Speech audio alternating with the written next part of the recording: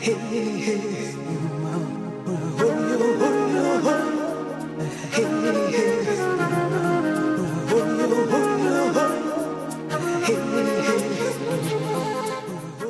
morning. I'm your host, Claudia Shamba, welcoming you to the April 26, 2022 edition of Ask a Leader. Well, last week's first segment caused quite a stir, and it showed up on Twitter. I've got a hashtag in front of my full name. That's pretty funny. But there will be more to that story, and you'll know it in advance. So we'll be as rigorous as always. For those of you who took issue with how I handled the show, listen to every word in my interview and then talk about whether or not I had it. So we'll let you know when we're going to do a continuous, rigorous coverage of that.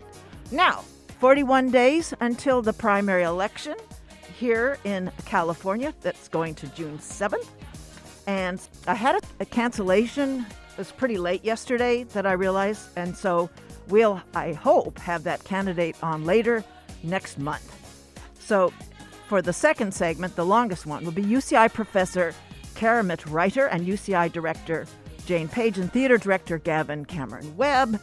And they are talking about their collaboration that patrons, that's you, can take in this weekend.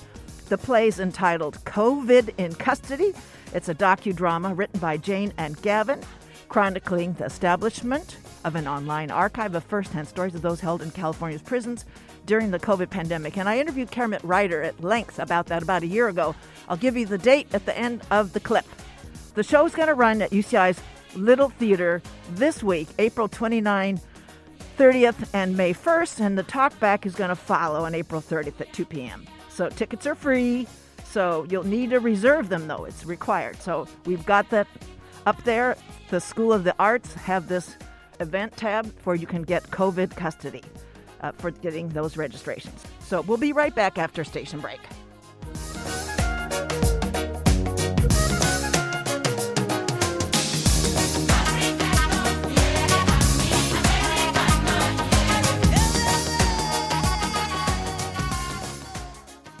So welcoming you back to the show, I'd planned for my first guest to be Assessor, that's Orange County Assessor, the incumbent Claude Parrish, who is seeking his third term. He won his second term outright with 69% of the vote in the 2018 primary. This is why I am so insistent on covering all the down-ballot races, including the county assessor and other candidates, because the primary, it could be the general election. As I've said before, if a candidate wins 50% plus one vote. And that's the very reason I want to make sure that we heard from the incumbent, as I said, who's already served 2 terms. The responsibilities of that office, the assessor's office, since we don't all pass that quiz, it's very, very important to know that they have a great deal of the fiscal impacts right down to the property parcel level. That's a homeowner, a renter, and all whoever has to deal with what assessed values are set by the assessor's office. So it matters. Now, unfortunately, Mr. Parrish did not make himself available at the appointed hour that we two had planned to pre-record his interview. He requested a noontime appointment on yesterday, April 25th. And listeners, I've made several attempts to reach his representative as well as him in order that I could bring him to you voters for your consideration. His office, not his campaign, informed me that he was on his way to an assessor's conference out of town. I reached out to him again, asking that he contact me. Why do I put this out there, you ask? You should be asking.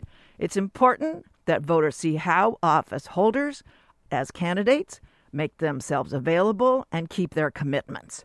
I'll let you know whether he responds to fulfill his prior commitment. This is a first for me. This is a first for me. Sometimes I can winnow in a guest on short notice. This segment, though, was going to be a sort of a short one, so the order was a taller one since my guests preferred to take their time with you and with me to unpack things fully. I'll be back and get the show started. Thanks. Majid, isitokubela supply yami lesi mina ngiyayisupporta kodwa. Sibuka imali yakhe supply wami thina siyancane. Ngiyazi bafethu ukuthi ninganqanywa. Mina ngicela ukuthi fill up the table. Fill up the table. Count the empties. Count the empties. Fill up the table. Welcome back to the show. My next guests are UCI professor Karamit Ryder and UCI director Jane Page and theater director Gavin Cameron Webb, here to talk about their collaboration that patrons can take in this weekend, the play entitled COVID in Custody, a docudrama written by Jane and Gavin, chronicling the establishment of an online archive of firsthand stories of those held in California's prisons during the COVID pandemic. I'll introduce each one of them very briefly, as each has been on this show several times. Karamit Ryder is a professor with appointments at UCI's Department of Criminology, Law and Society and UCI's Law School, and is founding director of Lifted, a prison education program in the UC system. Her experience of those involved in various ways with the incarcerated population, including detainees themselves during this COVID pandemic, have been a central concern. She studies prisons, prisoners' rights, and the impact of prison and punishment on individuals, communities, and legal systems. We've spoken earlier about solitary confinement, and now it's what COVID has wreaked upon the detainee population. Karamit's research is based on interviews, archival and legal analysis, and the data analysis documenting the history and impact of criminal justice policies. She's worked as an associate at Human Rights Watch and has testified before state and federal legislators. Her latest heavy lift is the Prison Pandemic Project. That's prisonpandemic.uci.edu, the basis for the collaboration that is today's topic. And join her in this interview about the collaboration resulting in the play COVID in Custody are Jane Page and Gavin Cameron Webb. Jane's directed Shakespeare plays all over the US and other plays, as well as Shakespearean plays. In addition to her professional work, Jane has taught and staged productions at universities too around the country. For Jane's extensive and enterprising innovative community projects and academic contributions, she has been honored with many awards for her service to these campuses and communities, including Professor of the Year several years ago. Gavin Cameron Webb is an English director who's been directing in the US and abroad for over 40 years. Some of you may have seen his production at UCI's Claire Trevor School of the Arts, Angels in America, several years ago. More recently, he's been working with refugees as they seek asylum in the US.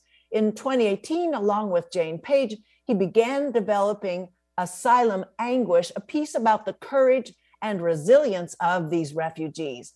Gavin's taught at the Juilliard School, State University of New York Purchase, and Southern Methodist University. He served as artistic director for the Studio Arena in Buffalo, New York, and the Boston Shakespeare Company. Karamit comes to us today from her home in Long Beach. Jane Page and Gavin Cameron Webb from their home in Irvine, like right across the street from your host. Welcome back, all of you, to Ask a Leader. Thanks for having us, Claudia. So let's do the voice test. First is Jane. Let's hear Jane's voice. Thank you. And Karamit's? Thank you, Claudia. And Gavin? Thank you. Okay, thank you so much. Well, we'll start always where everybody starts, with the project's origins. And I want to say, so Julia Lupton, enterprising administrator at Eliminations, walked into a bar. Well, that's one part of the origin. She saw that you three already had been undertaking the setting that we're talking about, and now we know that about 63,000 reported cases of COVID have been reported amongst detainees in California's prisons. And that's, for folks to imagine, that's double the population of UCI. I'd like for you to talk about how you did get introduced. There must have been a few sparks when you realized you were all made for this COVID in Custody, this play. Talk about your first getting acquainted. Well, it's funny. I was able to sort of look through old emails to find the actual date. It was November 9th, 2020, when Julia invited me to meet Karamet to talk about the pandemic project. And I really feel responsible as an artist to respond to what's going on in the world. And I just thought this was such an amazing resource that we would be able to sort of work with some of the specific stories in a particular class that I was teaching of advanced directing. And Karamet was so generous in terms of her opening the resources to us. So that's sort of how it started from my end. And likewise, I think we at Prison Pandemic were, for at least a year, just functioning in kind of emergency damage control mode and trying to figure out how to share what we were doing and get more people access to it. And of course, I thought of Julia. We've had many wonderful partnerships with Illuminations from criminology and sociology. And I was so excited when she introduced me to Jane, because it seemed like someone who really, immediately saw the power of these stories and also was thinking about how to amplify that power. I mean, I still remember, Jane, the first skits that some of your students did with the stories that, they still haunt me. So to see them brought to life that way was really exciting. And, we've been talking about it ever since.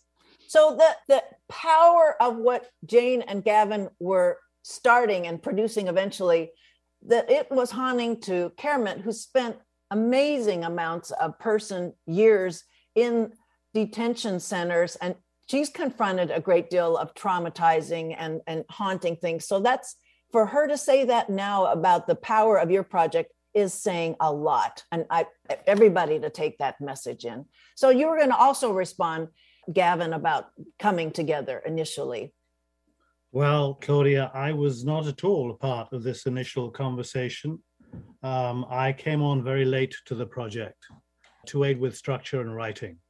Okay, thank you.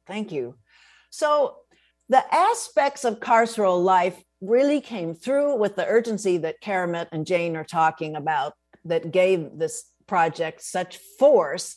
I want to, for people who aren't, the people outside who don't know about some of the logistics, we can talk about those logistics as you are trying to deal with the challenges of getting coverage, covering what the detainees actually are experiencing in COVID with absolutely zero protections. When outside, that's all we could think about is how to protect ourselves in so many different ways.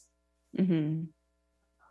Yeah, absolutely. I mean, I think, the prison pandemic in the first instance was started because we, a group of faculty and graduate students who knew about prisons, were just so horrified by how little protection there was. So we actually started with an initiative to try to raise money to get protective equipment into the prisons, because we were hearing so many stories about people not having access to masks or hand sanitizer, or, and of course we knew the prisons were overcrowded and people weren't able to isolate. And so the idea that in that context, while we were all sheltering at home, they didn't even have access to basic protective equipment was really horrifying.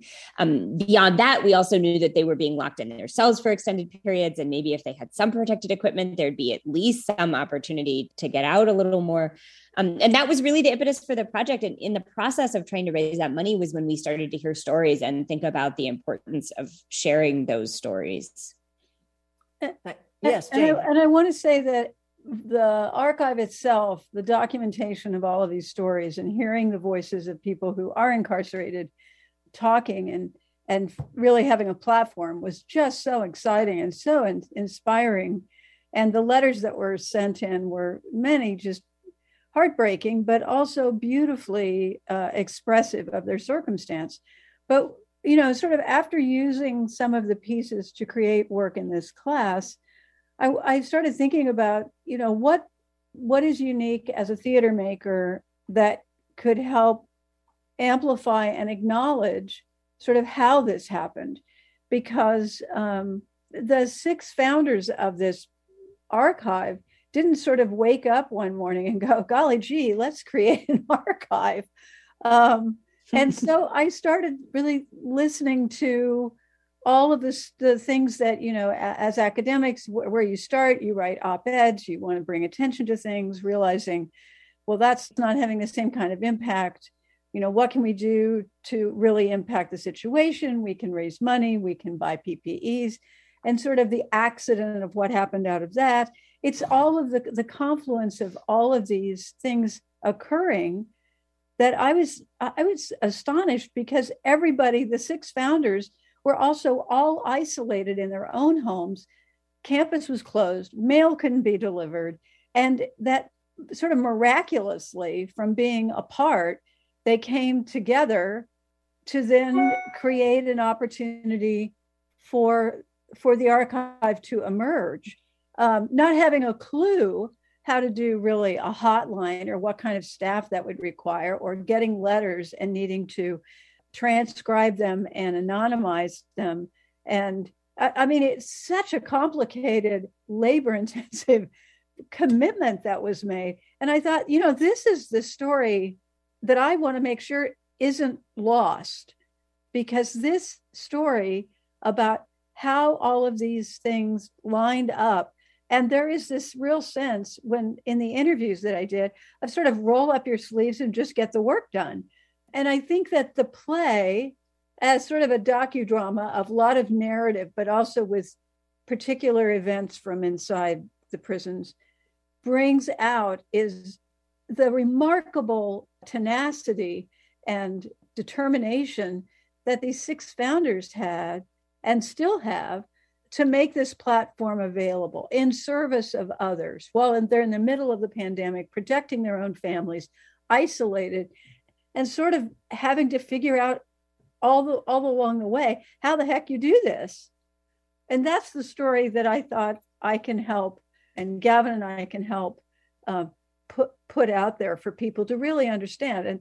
And we're so grateful that these 6 people just got busy. Well, let's name them. Naomi Tsuji, Associate Professor of Criminology, Law, and Society; Kristen Turney, Professor of Sociology; Joanne DeCaro; and Gabe Rosales, a former inmate himself; and doctoral students in Criminology, Law, and Society, Aaron Seacrest, who's recently earned her bachelor's degree in psychology. So that they're the ones that are a part of that, and they are dramatized. I want to get back to an item that Jane mentioned about anonymizing each of the detainees in this theatric amplification of the case studies that the Pandemic Project has been amassing. So, Karamet, you can talk about the institution you know so well is the necessity of anonymizing everyone who is contributing their story. It's hugely problematic that any identifier ever stuck to them inside that institution.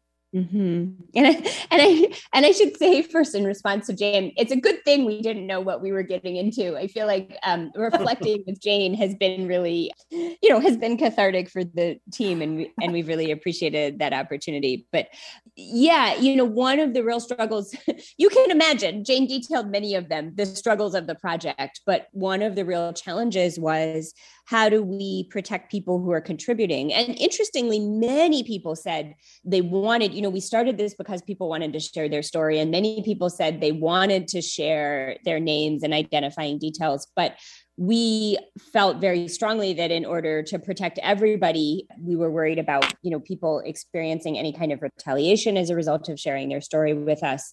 And we were also worried about the archive itself. We wanted to make sure that the archive could be present and withstand challenges or avoid challenges. And so for those 2 reasons, we really thought carefully about how to protect people's identities. And, if we were doing a research project, there would be a whole ethical infrastructure with which to protect identities. But this was really not a research project. We were not asking systematic questions of people in any way. We didn't have any research questions. We really were more passive in terms of just wanting to be a repository where people could put whatever story they had to share.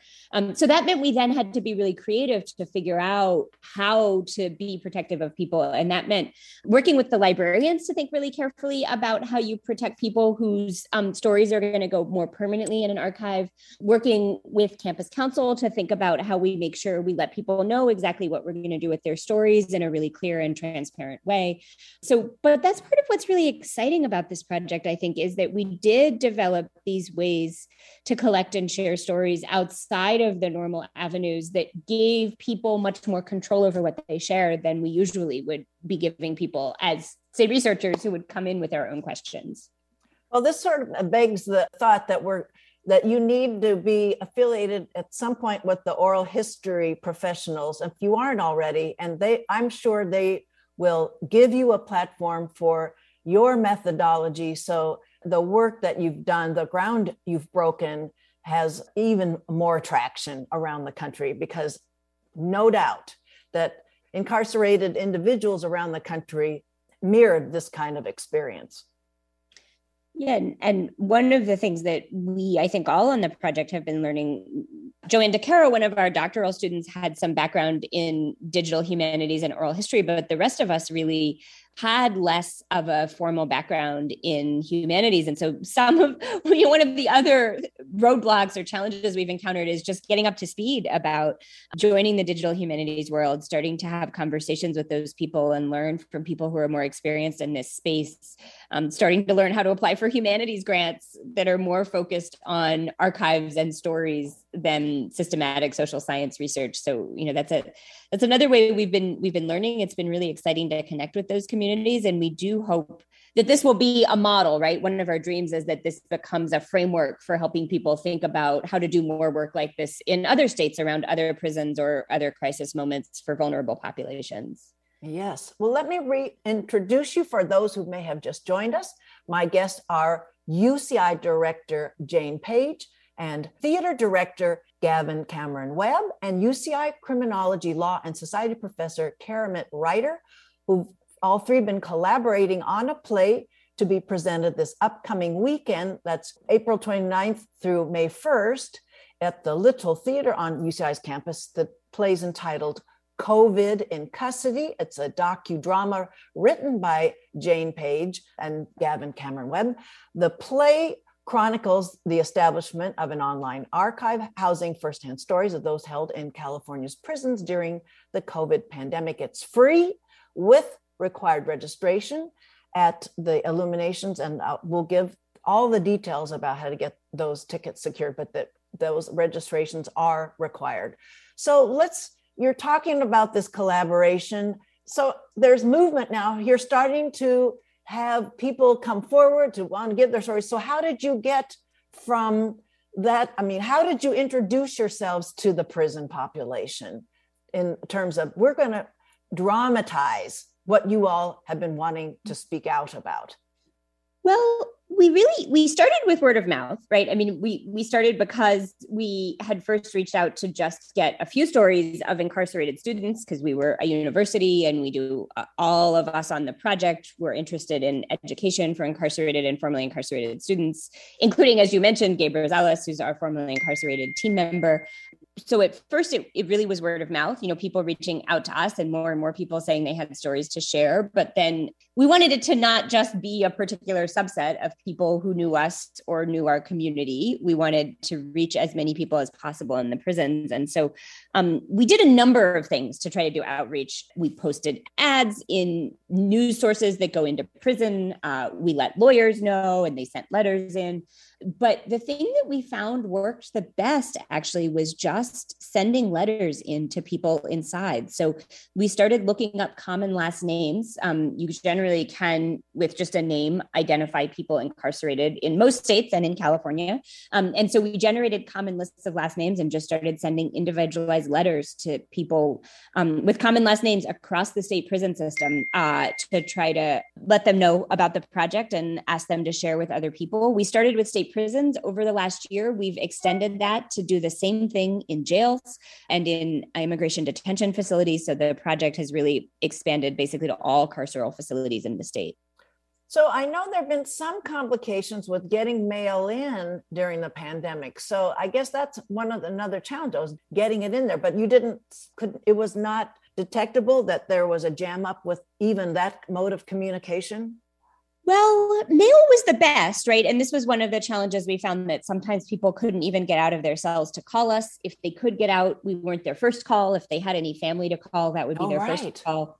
So letters were better than phone. We thought phone would be easiest because we set up a collect line, so it was free for people to call us. But it turned out letters were easier. And we did, there were some facilities where all of our letters would get sent back with some excuse, like the address isn't quite right, or those people aren't here. And when 100 letters came back with the same thing, it looked like the facility was strategically rejecting our letters, but that was rare. In most cases, just a simple letter addressed to a specific individual in the prison system, handwritten by undergraduate students working with us, didn't raise any red flags and made it through to thousands of people. And so did you, in the letters message, that you were interested in them reaching out to the person, around them that didn't have those common names? So you like really wanted to be expansive in whom you're trying to draw in? Yeah, it was basically a very simple letter saying, hey, we have this project. It's open to anyone, with the address to write to us and the phone number to call and the hours of the hotline.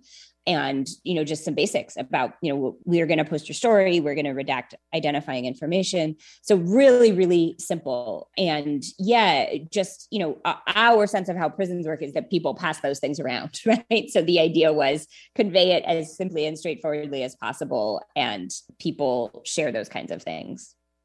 Thank you. Jane, you want to respond to how that was working in terms of what kinds of content came to you as people started answering those letters? Well, I think it's interesting. We've tried in the play. We did an initial reading when we were in Colorado with some friends there, and they really gave us. This was in December when we were working on the piece. They gave us some great feedback, and at that point, we were going, "Is this? Have you gotten down a rabbit hole that we're the only people interested in this?" But the people that were reading were really enthusiastic about what they learned and about the story. And we, as a result, also put in a lot more pieces from the hotlines, from the voices of the people who are incarcerated in the play, as well as we have actors reading some specific sections of letters that were sent in. It's remarkable. I mean, many of the letters are, particularly the handwritten letters, because they obviously have time to think and revise, are extraordinary circumstances of knowing that you're reading a letter of someone who's, been in prison for 20, 30 years, who is now facing, not knowing if they're going to be safe in terms of COVID. I think one person wrote and said they got a life sentence. They didn't get a death sentence. So there's those sorts of things that really speak to us, I think, in the play and in what people expressed from being incarcerated. Did anyone have for those that contributed to this project, did you hear maybe an additional letter later on? There was an update. There's more to say. I'm just wondering, because of the way COVID kept changing. We had some repeat players. You wouldn't necessarily, because we don't identify people, there's no particular way you would know that on the website. But certainly there were people who would call every few weeks. There were people who wrote a series of letters. So we definitely, I think, we haven't run an analysis. And again, because we strip all the identifying information, I couldn't say specifically. I think the vast majority of stories are unique, right, in terms of unique contributors. But we did have a handful of people who would call back or write back. And they're all in English? No. Our letter letting people know. For the play. Yeah. Oh, for the play. They are. Yeah. Okay. And folks, there will be no spoiler alerts, because we're going to save all of the tremendous sort of dramatic effects and aspects that Jane and Gavin are so good at giving in their productions and seeding in there. So all of this is for listeners and patrons eventually to experience themselves there at the Little Theater. We'll give details, all of it at the end here. So how about how did the associates on your project talk about their response to how they felt that they were being dramatized as well? uh, Well, when how we my finished colleagues the felt. script, when we had a draft of the script, we sent it to everyone who was participating and creating the archive to ask if it was okay. No one actually said no, but we have no guarantees that the script was read. So they may be absolutely outraged when they see it Why? at the end of this week. But who knows?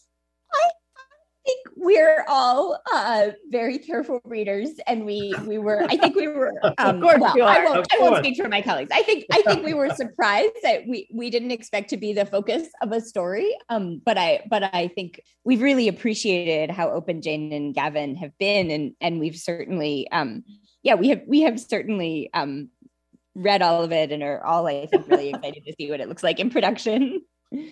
So, yes. And our actors are so eager to meet all of you. And I've also said, I've never met you in a group. I've only met you individually. So we're really looking forward to seeing you this week. So that'll be on April 28th, and then April 29th is the first of it's the first presentation.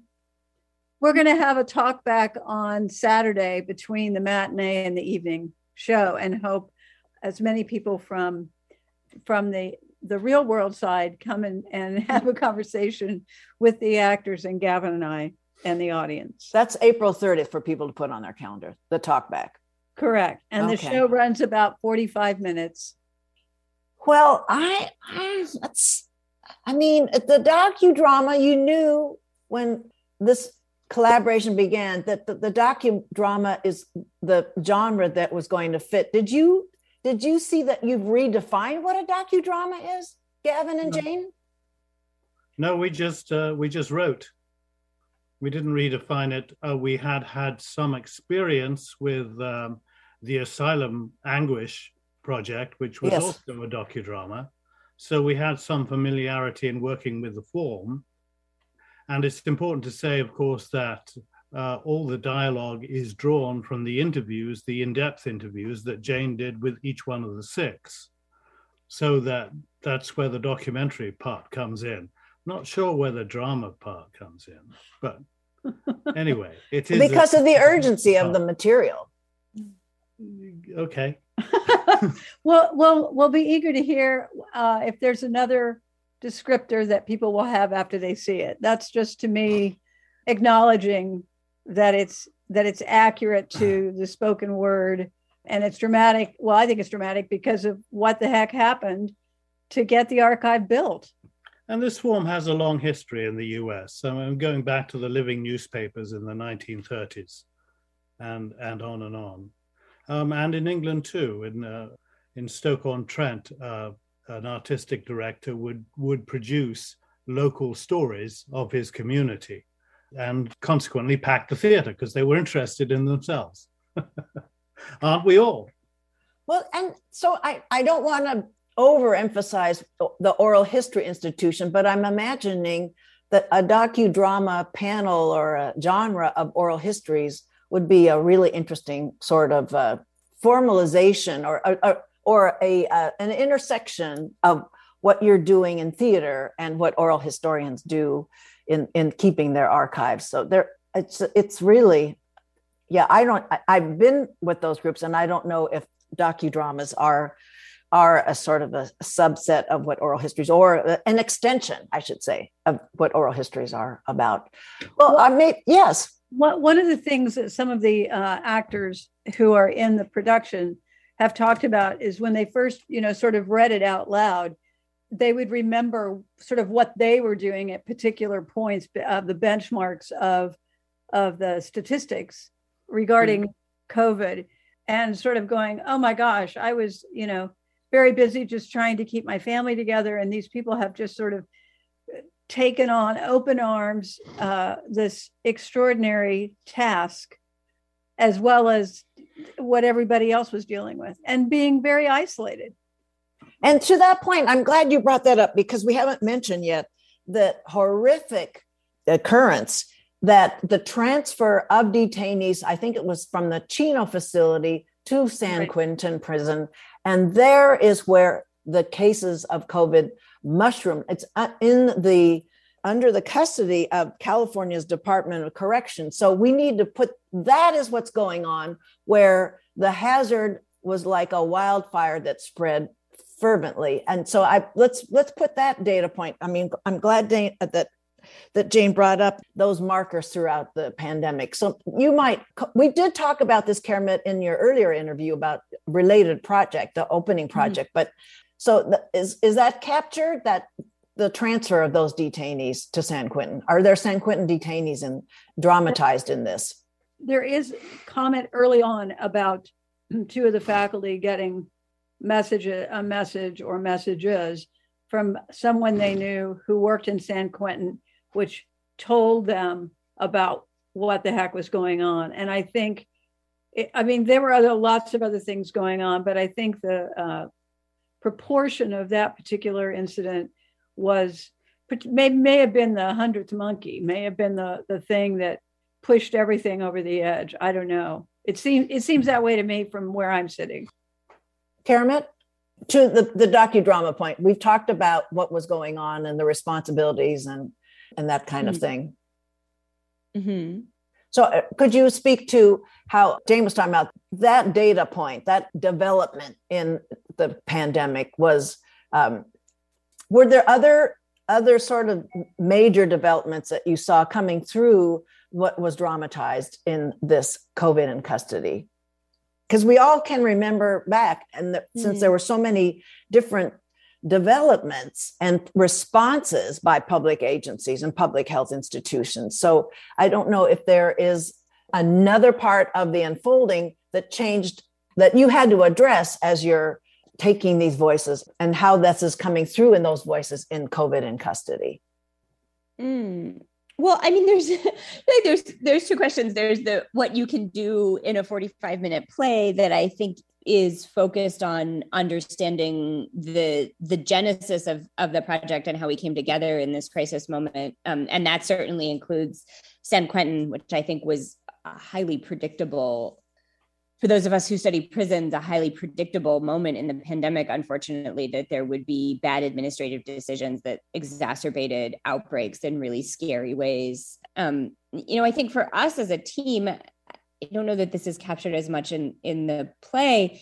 It's just one of our real challenges has been how to stop doing this collecting, right? I mean, we had planned to stop in the fall of 2021, and then there was another surge and it felt impossible to stop. So we have now, as of only a few weeks ago, stopped running the hotline. We still accept letters. But that's been, for us, I think, just as we all in society have experienced the ups and downs of the pandemic, watching those ups and downs in the prisons and feeling so tied to them has been another layer of challenge for us, and to think about how to respond to that with the pandemic with prison pandemic as a project.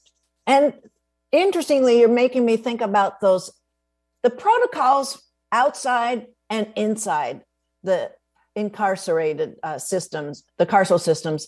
The protocols were different. And so I was wondering if the presence of the availability of vaccines was not the same inside the penal institutions. So I was wondering if that they must have been hearing, oh, vaccines are out there. When are we going to get ours? Is that a part of any of the voices that you captured in the docudrama?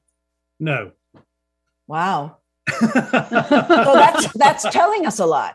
Well, the thing, there is comments about that if people who are employed there not being required to have vaccinations and not choosing to get vaccinated, and how they were treated versus people who are incarcerated refusing to get a vaccination. The response sounded like, from what we heard, quite different. Yeah, we understand that, and Karamet can correct us if we're wrong, that it was down to each correctional officers whether or not to get vaccinated. But the people incarcerated had no choice. They had to get vaccinated. If they refused, then they were punished for it. So there was obviously a really flagrant double standard going on there. Well, I think it's what's the policy on the books and what's the reality on the ground is a challenge. Yeah. Right? And I think that's where the stories are so important. So, policy on the books, there have been attempts to require correctional officers to get vaccines, but none of them have been sustained in California. And so their vaccination rate is lower than the incarcerated population. And incarcerated folks comment on that a lot, right? The same way they comment that correctional staff were not wearing masks as much as they should, and we're often the people bringing the virus into the institution. On the other hand, there has not been a mandate that incarcerated people get vaccinated. There has been, I think, in California, a robust effort to try to educate them and answer their questions so that they're comfortable getting vaccinated and they know that it's available. I'm sure in some institutions that plays out as a pressure and less of an option to make a choice. At any rate, the incarcerated population has a much higher vaccination rate overall in the state than the correctional officers working in the facilities, for better or worse. And does that come through in the docudrama? I mean, because we're talking about so many projects here, and I just don't know if in 45 minutes you can't capture all of this, but I'm just wondering if that's what we can hear. Yes, you can hear that. Yes. Okay, that's very interesting. Well, in the time we have left together, I want to give you a chance to lay out all the details so that the listeners can see in person. I believe this is the first production that Jane has now presented in person since the beginning of the pandemic protocols. Tell us how we can see this play at Little Theater on the UCI campus. Well, thank you for first of all, giving us the chance to talk about the project and encourage people to come and see it. You go online to illuminations.uci.edu and scroll down to COVID in Custody and link, and then you can make a reservation. As Claudia mentioned, the performances are the 29th at 7 p.m., the 30th at 2 and 7 p.m., with a talk back after the 2 o'clock, and Sunday the 1st at 2 p.m. If people have no way of getting to any of those three, we are going to be probably opening the house on the 28th.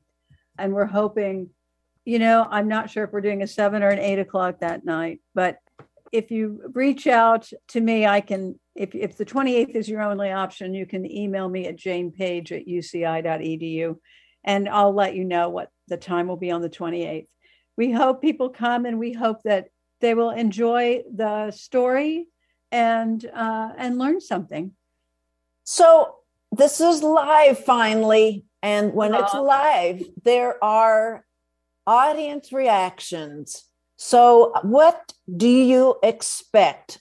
Maybe this is not the question to ask directors and director writers, but what are you going to encourage when they read the program or when you introduce the program to the patrons that appear? Are patrons going to not know whether they should be shocked, if there's a little comedic relief every now and then, whether they should be sad? I mean, what are you thinking the patrons' responses are going to be, and are you allowing them, enabling them to be giving back to the actors? One thing I want to add that we didn't mention is our incredible group of actors. We have a faculty member from the drama department, Cynthia Bassam. We have people who are alumni of our program, Crystal Kim, Hope Andrejak, and we have two current MFA actors, Vivian McCormick and Tim Frangos, and two undergrads, Mario Garcia and Brianna Utri. You come to a play and your experiences will be, different, but depending upon who you are. So I don't know that we have an anticipation. We hope people enjoy it and are really grateful for what these 6 people have done to create this archive.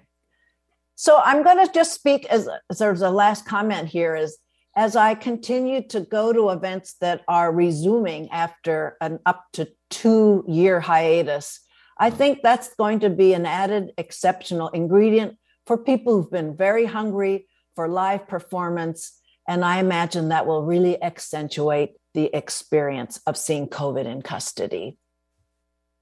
Thank you, Claudia. Yes. Thank you, Claudia. Thank you, Claudia. So once again, it's such a pleasure to have all you back, this time together in this really important work, thank you so much for your time, especially during this intensely busy stretch, putting the production all together.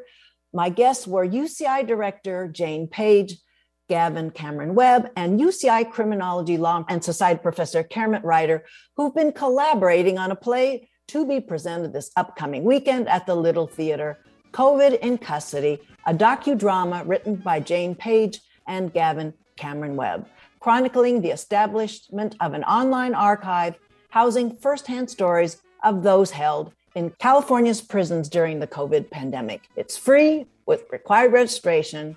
We're recording this today, Monday, before the Tuesday broadcast. We'll be right back after a station break, and just want to refer you to the prison pandemic voices that Kermit first appeared to talk about. This was on March 22-21. In my archives, you can hear the whole show.